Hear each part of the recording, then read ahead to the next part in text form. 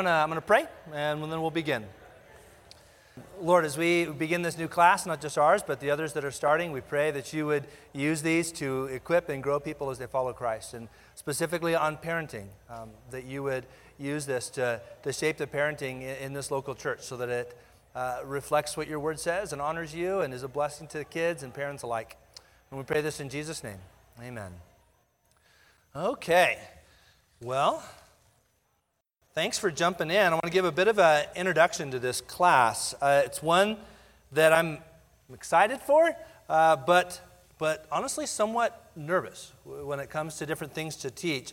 I'm excited because obviously parenting is important, and I have a lot to learn as a parent, and I'm excited. I'll be co-teaching this with Lauren, and we'll talk about that here in a moment, how that's going to look. But I'm excited to learn from Lauren and from others that speak on this. So I'm excited on that. I'm nervous because in many areas of life, I recognize my weaknesses, and I feel like parenting is a way that's kind of put on display often more. And you guys see my kids, you know my family, and so it sort of like puts on display in a way that it could make me nervous. Honestly, I felt a lot more confident teaching parenting classes when our kids were like 3 years old, right? And as we've kind of gone through this path, our kids now, we have 4 kids from 17 down to 9, is I've just realized how much I have to learn. I've realized how much is out of our hands. We can be faithful, and we ought to be faithful, but there's so much we just need to entrust to the Lord. And parenting sort of reveals that truth that we know in other aspects of life, but it really kind of comes to a focus here. And so there's a nervousness, honestly, that comes from that. Here's a little bit about how the format of this class is going to work. Lauren and I will co-teach, and you'll hear from Lauren here in just a moment. Most of that time, what that will mean is we'll alternate weeks. I'll teach sometimes, he'll teach sometimes. Sometimes, like today, we'll split that. We'll each take a little bit of time today to teach. But we'll also have several different panels along the way, because we think, and maybe you guys will agree, that it can be really helpful to be able to ask and interact with parents that are maybe just 1 or 2 stages ahead of where you're at, just to get input from others on practical things. And we think there's other wise parents that you guys can learn from in that. So what we'll do is we'll teach on something for a few weeks, and then we'll do a panel specifically related to that, but it can be more broad. So we'll teach on discipline, let's say, for a couple weeks, and then we'll have a panel where we can interact with other parents on the topic of discipline, and you guys can ask questions. And then if it ranges beyond that, of course, that's okay too. And then we'll do the same with teaching. We'll talk about how to teach and instruct your kids, and then we'll have a panel that relates to that. And so hopefully you'll be able to hear from some other wise parents along the way that will make this even more practical. So today, though, will just be a little bit of an introduction. I'll do part of this, and then Lauren will as well. Let me start it this way. Several years ago, our family was on a family vacation.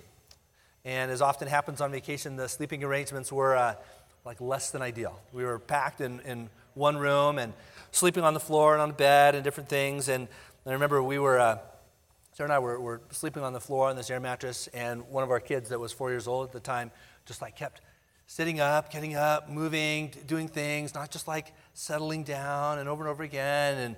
And eventually I just had to say it. I said, honey, you need to lay still and you need to be quiet. It was kind of like a stern dad voice. You need to lay still and be quiet.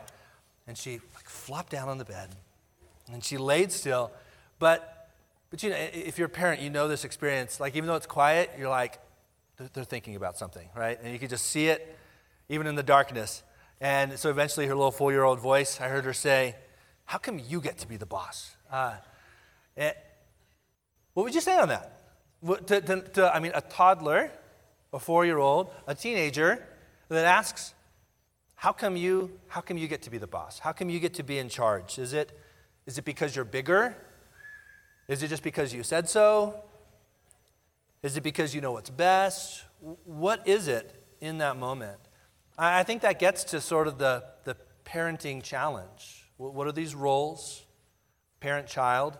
What type of authority goes into that? How do you interact with the child on these things? How do you help the child to grow and see this as good, as part of God's design? So today what we'll talk about is some perspectives on parenting that I'll cover, and then I'll turn it over here to to Lauren, and we'll move through this kind of quick. Our hope is that most classes will provide lots of time for interaction. There'll be a little bit today, but with a compressed timeline, with introducing things and with the service that went a little long, we'll have less time for interaction here. So I want to talk about the goal of parenting first. What would be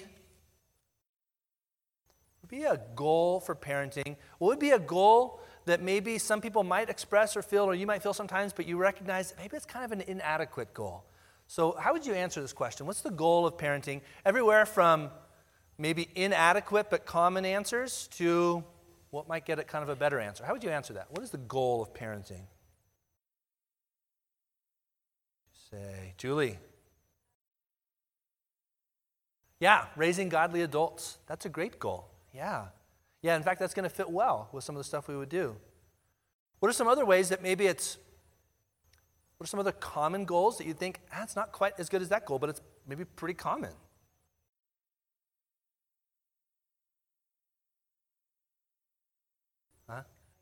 Guiding. Yeah, so guiding is maybe a good word with it. Yeah, Grace?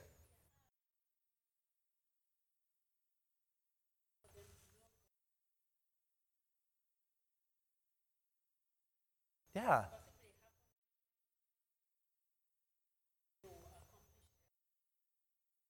That's great for them to know God and to see you practically doing it in your life. Yeah. Justin. Yeah. Yeah.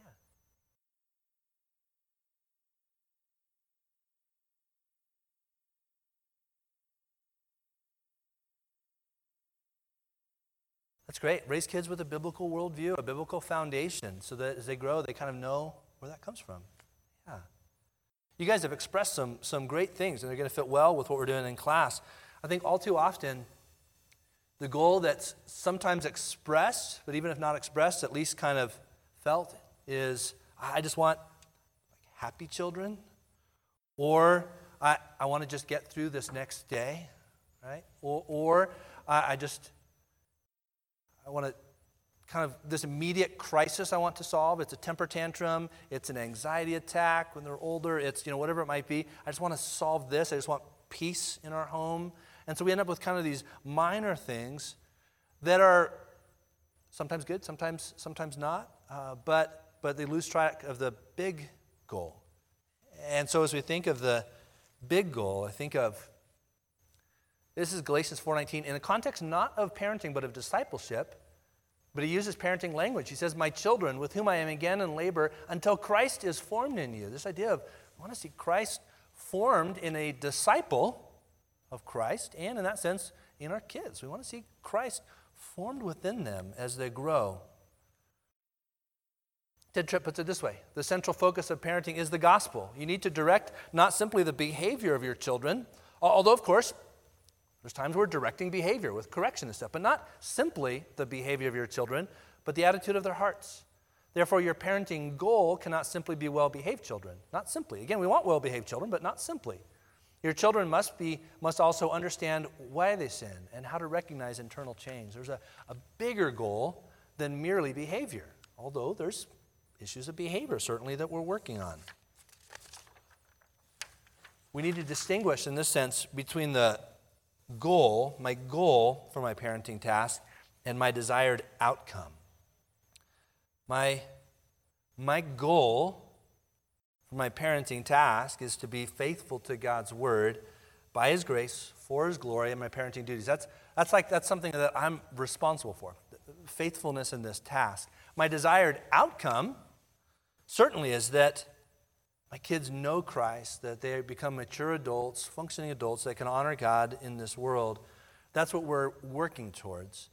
Some of that's out of our hands, right? Like we can't fully control what they will be like as adults because they're interacting and responding as image bearers of God with sinful natures, embracing or pushing away from that. And so that's our desired outcome, and yet we can't fully control that. But we can be responsible for what the Lord has placed on us to be faithful to this task. And that's what gets at one of the main challenges, I think, of parenting is recognizing that there's foolishness bound up in the heart of a child, as Proverbs would say. There's a sinful nature that they're wrestling with. There's limits to what we can do. We can discipline, we can instruct, we can guide, we can correct, and yet they're going to be responding to that. And so there's limits there, and every parent bumps up against that and recognizes it.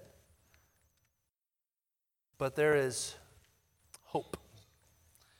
And the hope of parenting, among many other things, is that God has revealed many things about parenting in this world. And one of the things that Lauren will talk about is we don't have a detail sometimes in ways that we might want detail, but we've got certainly some big picture things that give us hope. We know that God's Word has given us everything we need for every good work. So 2 Timothy 3:16-17, all Scripture is inspired by God and profitable for teaching, for reproof, correction, training in righteousness, so that the man of God, in that case the woman of God as well, may be adequate, equipped for every good work. Is parenting a good work? It is. And so there's a promise here that we can be adequate and equipped for every good work, not because we saw it modeled perfectly in our own home, not because we got the latest and greatest book, but because God's Word reproves, corrects, instructs, equips us. There's a stewardship of parenting as we think about this big picture stuff. I know I'm kind of moving through this sort of quick. There's a stewardship here. Steward is one who cares for something that belongs to another. We often think of it in terms of finances. God provides finances to us, but they're His. We're stewards, using them in a way that honors Him. But the same could be said of children. Even they share your genetic code. If they're biological rather than adopted. If they're adopted, they're brought into your home, and they feel like ours, but they ultimately are God's. And I want to look at kind of an unusual passage maybe to support this. It's kind of a horrific one. It's one in Ezekiel where he's warning them about child sacrifice. But I want you to notice the language in here. It says, moreover, you took your sons and your daughters, whom you had born to me, sons and daughters born to me, and sacrificed them to idols to be devoured. Were your harlotries so small a matter? You slaughtered my children and offered them up to idols. Just that language, even again, it's a horrific passage about child sacrifice, and yet the language in there, he says, these are children born to me. They might be yours, but they're born to the Lord. And even describes them as my children. So the children that you're raising, if you're in that task still, are the Lord's. And because they're the Lord's, there's a stewardship there where we cannot just do whatever we want with them. We are responsible to raise them in a way that honors the Lord, trusting Him to work in their lives. And so that gets at the responsibilities of parenting. And so this whole class really will be walking through that, these responsibilities. Because if our goal is, I want to be faithful to these responsibilities with the hope that God will use my faithfulness, as flawed as it is, to bring maturity to these kids when they're adults, so they have a biblical worldview, so that they know Christ, so that they're equipped for adulthood. That's what I want, but what I can do is be faithful to those responsibilities. And so a few key passages that we can't avoid when we talk about parenting will be here. Deuteronomy 6:6-7. These words, in that case it's the words of the covenant, which I'm commanding you today, shall be on your heart. It starts with God's word being on, like my heart, on your heart, on the parent's heart. You can't pass on what you don't know. And so that you have a living and vibrant relationship with God yourself, you shall teach them diligently. Diligently. It literally has the idea of over and over again to your sons. And shall talk of them when you sit in your house, when you walk by the way, and when you lie down, and when you rise up. Diligently, so with an intentional plan, and just conversationally. If the only time your kids hear you talk about the Lord is when you're rushing them out to the door on Sunday morning, when you have a formal Bible time, which is good to do, you open it up, but they don't hear you applying it in just everyday real life, then they won't see it as just part of all of life. Ephesians 6:4, fathers, do not provoke your children to anger. There's a do not here, which we'll spend time talking about. But bring them up in the discipline and instruction of the Lord, disciplining them, correcting them, instructing them, leading them, guiding them. And that's our responsibility. to bring them up in that way, recognizing there's a part of it only the Lord can do. And then one more, 1 Timothy 5:8. If anyone does not provide for his own, especially those of his household, he has denied the faith and is worse than an unbeliever. I bring this in there, and here he's talking about providing for your household, and in this context, he's even talking about adults who are dependent upon your care. But the Bible does talk about not just the spiritual requirements we think of as disciplining and instructing, but just the practical providing, meeting needs. That is part of our responsibility, absolutely. But of course, what we'll be primarily focusing on in this class would be discipline, instructing, preparing them for adulthood, how to do that in concrete and in kind of informal ways. So I'm going to turn it over now to Lauren. I told him I would give him 20 minutes, and I did. All right.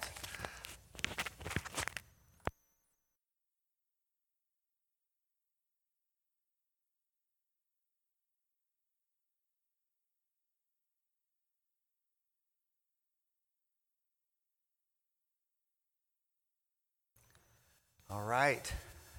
Thank you, Dan. So when he asked me to co-teach this class with him, I was both honored and terrified. We'll find out soon enough if that was a mistake.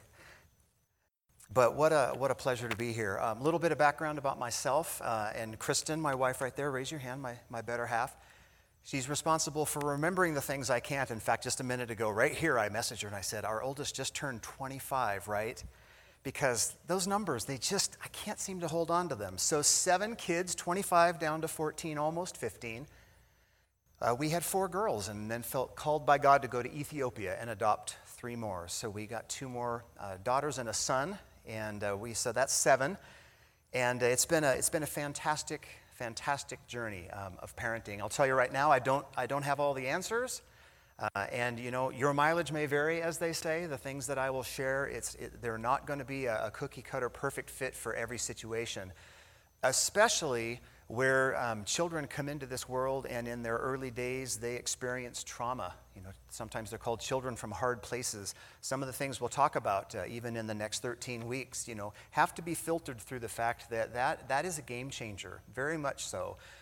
Brian and Sherry McLaughlin are friends right here. Raise your hands. You're going to be hearing from them also as we go, probably as part of our panel, and they have a lot of experience in that area. So more than one of our teen daughters have come to us and actually said, I can't imagine going through what I'm going through without parents like you guys to talk to bounce ideas off, to get wisdom. And I don't say that to puff us up. I say that because I think that's one of the sub-goals that we're after where parenting is concerned. We want our children to grow up to be adults that are strong in their faith and are effective for the Lord, but we also want that relationship with them. We really want to be, someday, when we start and they're very young, it's all about kind of micromanaging their every decision. We are fully engaged, hands-on all the time. And then as they grow and mature, we have to do less of that until they're young adults, and we're doing very little of that, and we start to draw alongside them more as counselors, as speakers of wisdom into their life, and then ultimately as they're adults and they no longer need us to be parenting them, they become friends. And that's something that we're all trying to accomplish. But that number one main goal that Dan talked about is, we want to raise up adults who love, glorify, and honor, as in obey, God. That is the obvious overarching goal of parenting. And Dan shared some great scriptures, and we've probably all heard them when we've thought about parenting. But as many of us have lamented, there's not a lot of detail in Scripture. That day-to-day, okay, what do I do now? That's really tough. I wish there was, but there's not. So what do? We take the principles that we find in Scripture and we adapt them to parenting. We take the truths of who God is and His character. We take passages about relationships and sin and upright living, and we sort of distill and boil those down and we apply them to parenting. And along the way, because we're having to, at least to some degree, improvise this, we pray that our Heavenly Father, the ultimate Father, would give us wisdom as we go through that process. So if we are to see our children, grow up to become those adults that are loving and serving, glorifying God, I think we have to kind of start with two real-world goals, and that's really what I'm going to be focusing on today. And they're the only line items in the bottom of the handout. We're going to keep it kind of simple. I think we need to give them accurate pictures of two things. I think we need to give our children an accurate picture of who God is, and they need an accurate picture of how His world works. See, kids get their earliest impressions of who God is based on their lives. Now, I find that very sobering and a little scary at times. So you basically play the part of God. You represent God in your family's real world, day in, day out drama. So when the curtain comes up or the cameras roll, how do you do in that role? So if you play the part of God in a way that's unresponsive, unloving, harsh, it's much harder for your child to believe in a responsive, caring, loving God. If a child grows up in a household that's devoid of rules, clear expectations, and consistent discipline, then it's hard for them to imagine a God of order, a God who blesses those who obey Him and punishes those who don't. And if you don't use loving authority to train a child to obey from their earliest days, they may never recognize or respect God's authority. And if our kids end up with a warped view of authority, either ours or God's, it could take them years to shed that. They may never actually see the truth. So that's where it gets a little scary. This is a heavy thing, the thought that we represent God. How do we do at that? So luckily, we have examples. So in Hebrews 12:7, we read, "Endure hardship as discipline. God is treating you as His children. For what children are not disciplined by their father?" So God treats us as His children, and He disciplines us with love. So we emulate, we copy, we do our best to take what we see and how God relates to us and pass that down to our children. And we do that by modeling God's characteristics and His character. We try to do that to the best of our, very limited abilities. And sometimes we're trying to do those that are counter to our nature. See, if you err toward stern discipline, how well do you model God's compassion and His grace, His softer side, you've heard it said. And if you've got the compassion and love thing dialed in, how do you handle discipline in a way that's consistent with how God views sin and its consequences? Tough questions. So if your children look for God in you, that happens especially when they're younger. And as they grow up, they will and should have more godly influences come into their lives. But God's plan is for you to be the main conduit through which His truths flow into the life of your child. You are essentially God's ambassador to the children. So as ambassadors, how accurately are we reflecting God to our kids? Now, have you ever wondered, if Christ Himself were standing here, how would He handle this? I've thought that before, and some have actually joked that the only reason Christ remained sinless is because He didn't have kids. Have you ever heard that? I don't think that's entirely true, but it is kind of funny. So parenting is really tough, for sure. In 1 Corinthians 11:1, Paul writes, "Follow my example as I follow the example of Christ." Follow my example as I follow Christ. Now, he's writing to adult believers there, obviously, but I do believe this applies to parenting as well. So Paul's words should basically be our words. We should be living in a way that says to our kids, watch my example, listen to my words, see God in me. Now, as I said earlier, we're clearly not perfect. We are going to fail. We're going to fail to model God perfectly to our kids, and that's where we get to model humility, even sometimes seeking the forgiveness of our kids, as hard as that can be. And we'll talk more about that in the future. So what's the application for this? The application is we as parents need to step back, and not in the heat of the battle, not in the heat of the moment, but step back and try to look at our parenting, what we do, the decisions we make, and ask, am I reflecting God? Am I reflecting the character of a loving, compassionate, yet uncompromising God? And related to that, if someone from the outside were looking in and watching our parenting, would they be able to detect a deeper truth that we're trying to live out? Would they be able to detect that we are trying to reflect a perfect and holy and compassionate and uncompromising and amazing God? It's a good question. So let's pause here. Any thoughts or comments on anything we've talked about thus far, specifically having to do with modeling God, representing God to our kids? Any thoughts there?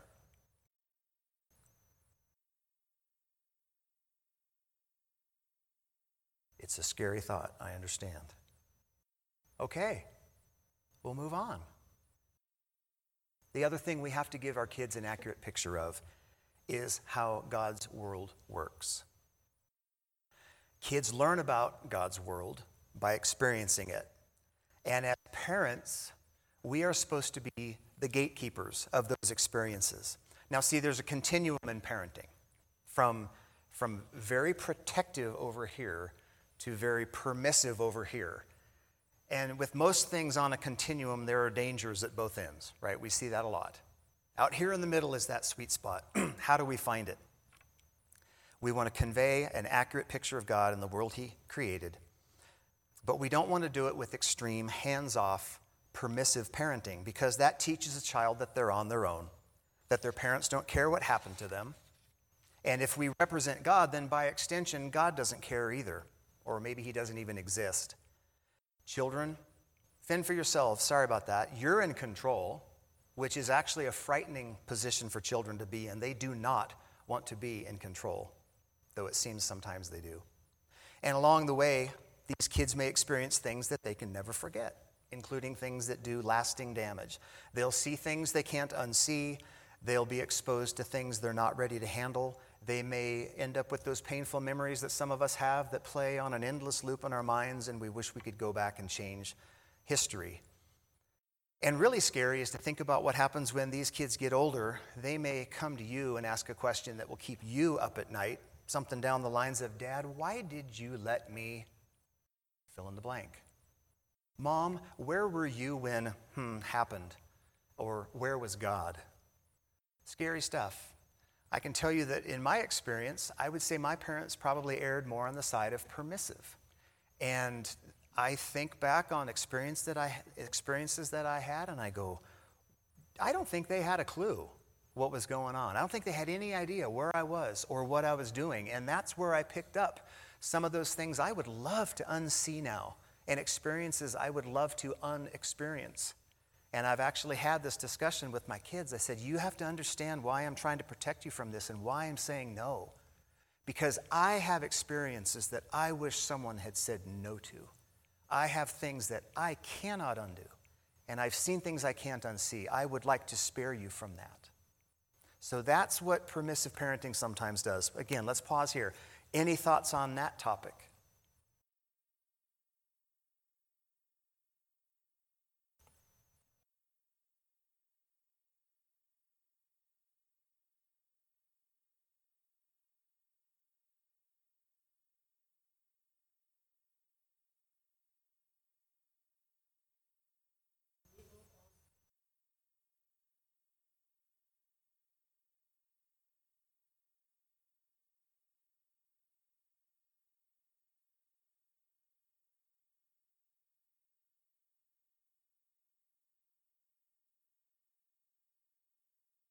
Yeah. Good to pray for God to give us that wisdom so we can show His character and be open and honest with your kids sometimes about sharing why you're making those decisions. Yeah. Anyone else? What about when you make a mistake? Yeah. She didn't say if, she said when, right? Parenting is chock full of them. We'll talk about that, further. This is an area where, as parents, we need to grow. And it really depends on, kind of the age and stage of the children. But man, it is so important to model humility to your kids, especially as they get older. We're going to talk about the difference between child-centered, parent-centered, and God-centered parenting. And we'll go into that in more detail. But some of the best teaching that I think we've had with our kids is when we've just been honest and said, I completely messed up. Will you forgive me? Here's what I did wrong. You model what it looks like to actually seek forgiveness. Because to just say you're sorry doesn't mean anything. My kids will say, oh, I'm sorry. And I'll go, yeah, I am too. We're not done here. What else needs to happen? Oh, will you please forgive me for, and if you model that, when, not if, when you make mistakes, I think that's very powerful. Yeah.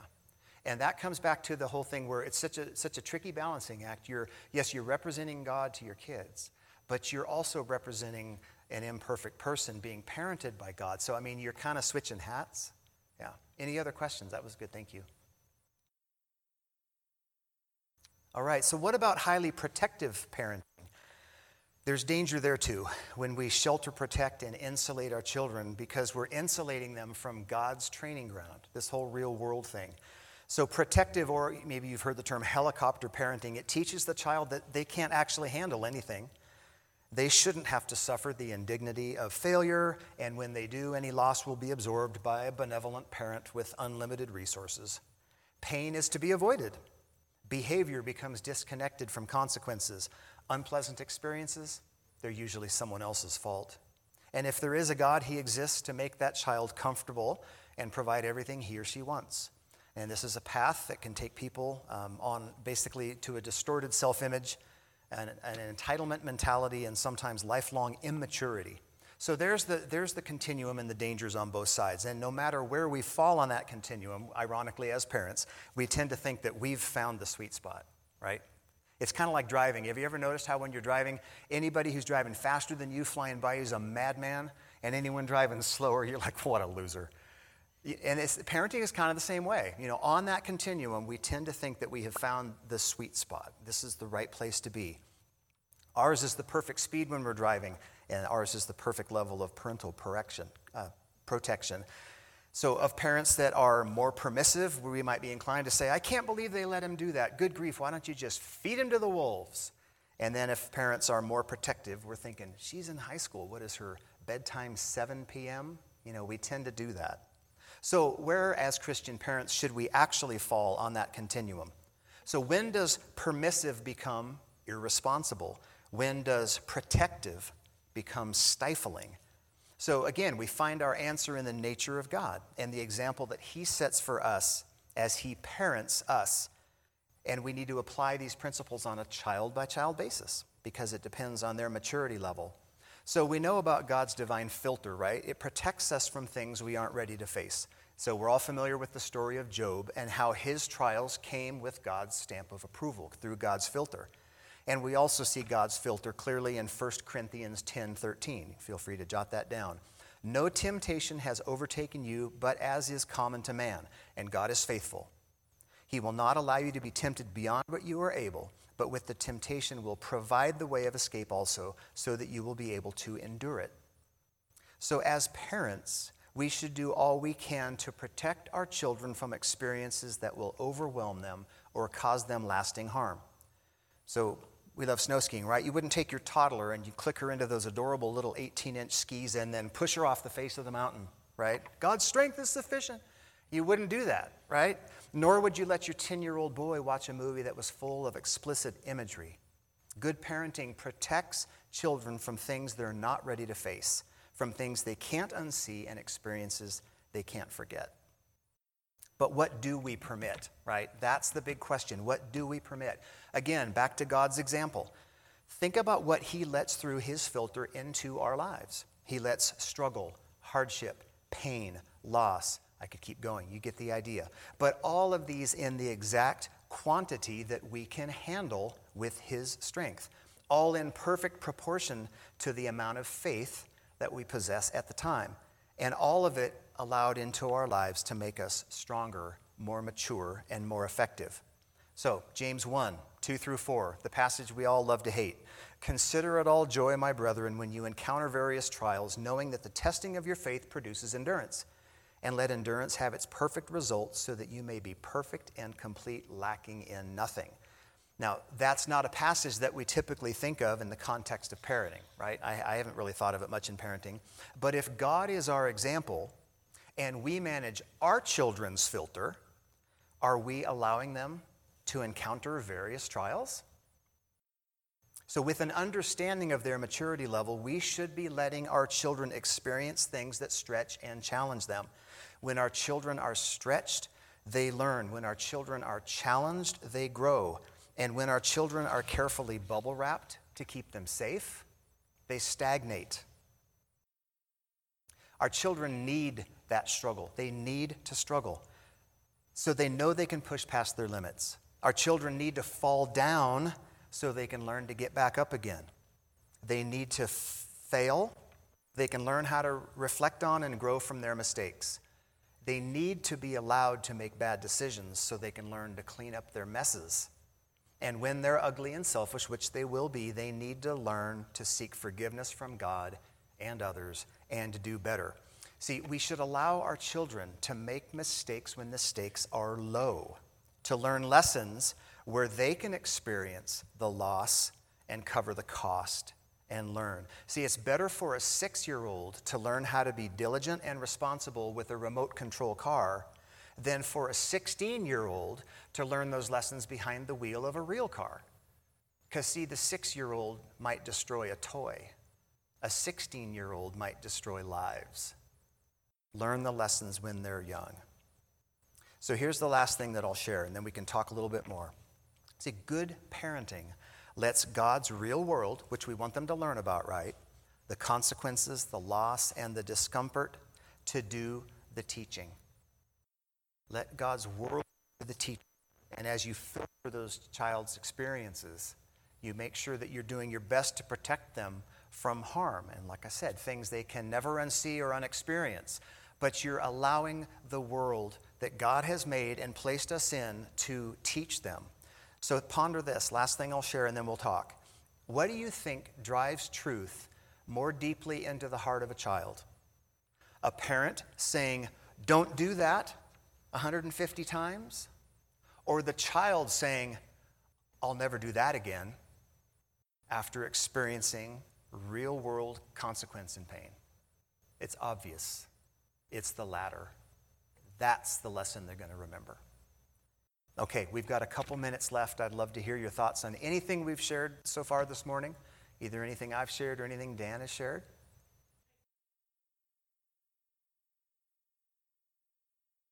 Yeah.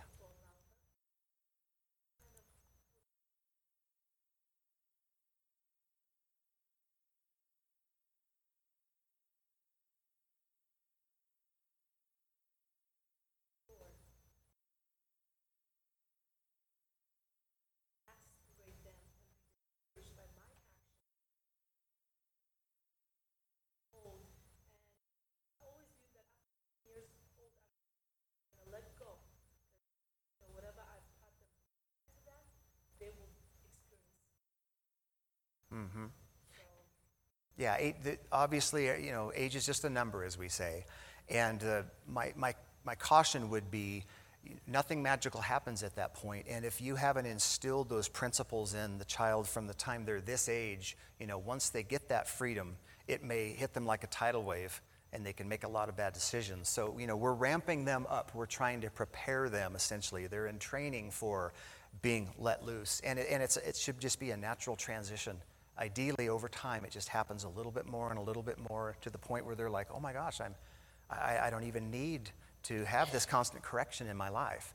And the other thing too, I don't mean it to sound harsh, just let the kid out in the world and let the world teach him. Clearly, that's not what we're saying at all. And the other aspect that I didn't get into in great detail here is that when kids go out and they experience real world consequences, you were basically preparing them. Ideally, you filtered it. You may have stood there and watched it happen. You may have looked out to see that their favorite book was left in the backyard and a rainstorm's coming and you could go bring it in, or you could let it stay out there and then in the morning say, "Yeah, honey, that's tough. I'm so sorry that happened. That's a bummer. Maybe you can, blow dry the pages, or maybe you could buy a new one. I don't know, honey." Well, that's what you do. You come along as a parent and you support them after they've experienced that pain. But the teaching happened not from you, but from their decision. It's a natural consequence. It's so much more powerful than you saying, "How many times have I told you to not leave your books out in the rain?" Wah, wah, wah, wah, wah, wah, wah. But that book gets destroyed, and the next morning they're in tears, and you've got the ultimate teachable moment. Come alongside and let them process that and say, "You know what? I know you can do better. I'll never do that again." Oh, those are the words you want to hear. Oh, those are the best words in the world, especially when you didn't have to put them in their mouths. Any other thoughts on that? We're almost out of time.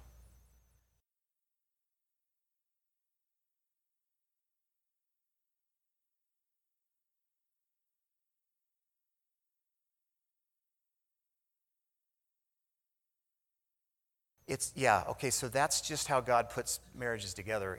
I really think that we're stronger as a result of the fact that we're not a clone of each other. But it is hard, it really is. And that's where you just have discussions as parents, There's every time Kristen has done something, in terms of parenting, and I've come after her and I said, honey, just a thought, maybe you could have. She's done that for me twice. So we do a post-mortem and talk stuff through and say, you were really harsh, she'll say, you were really harsh with him. Why were you? Oh, because I was frustrated about this, and I'll go seek his forgiveness, and we'll all grow and learn. But, that is, I think, one of the strengths is that we can kind of tend to balance each other out.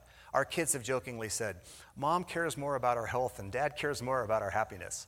I'm the one who's like, yeah, go do it. That'd be fun. Go for it. She's like, no. And we find a happy medium. We both make mistakes and we support each other. Yeah. Yes.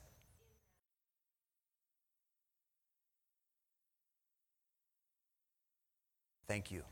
This is...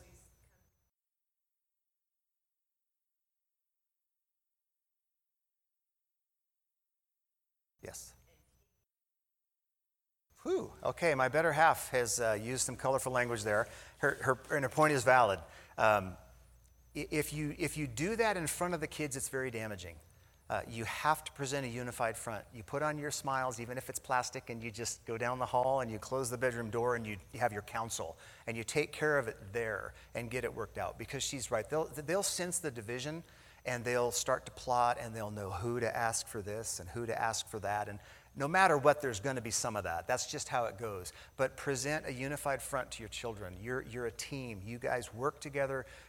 As far as they're concerned, you share a brain. I mean, that's how they should just view it. That somehow the knowledge is passed back and forth and the decisions are the same. That's the goal. We fall short. But don't air out your parenting differences in front of your kids, ever. Good advice. Thank you. Any last thoughts before we close?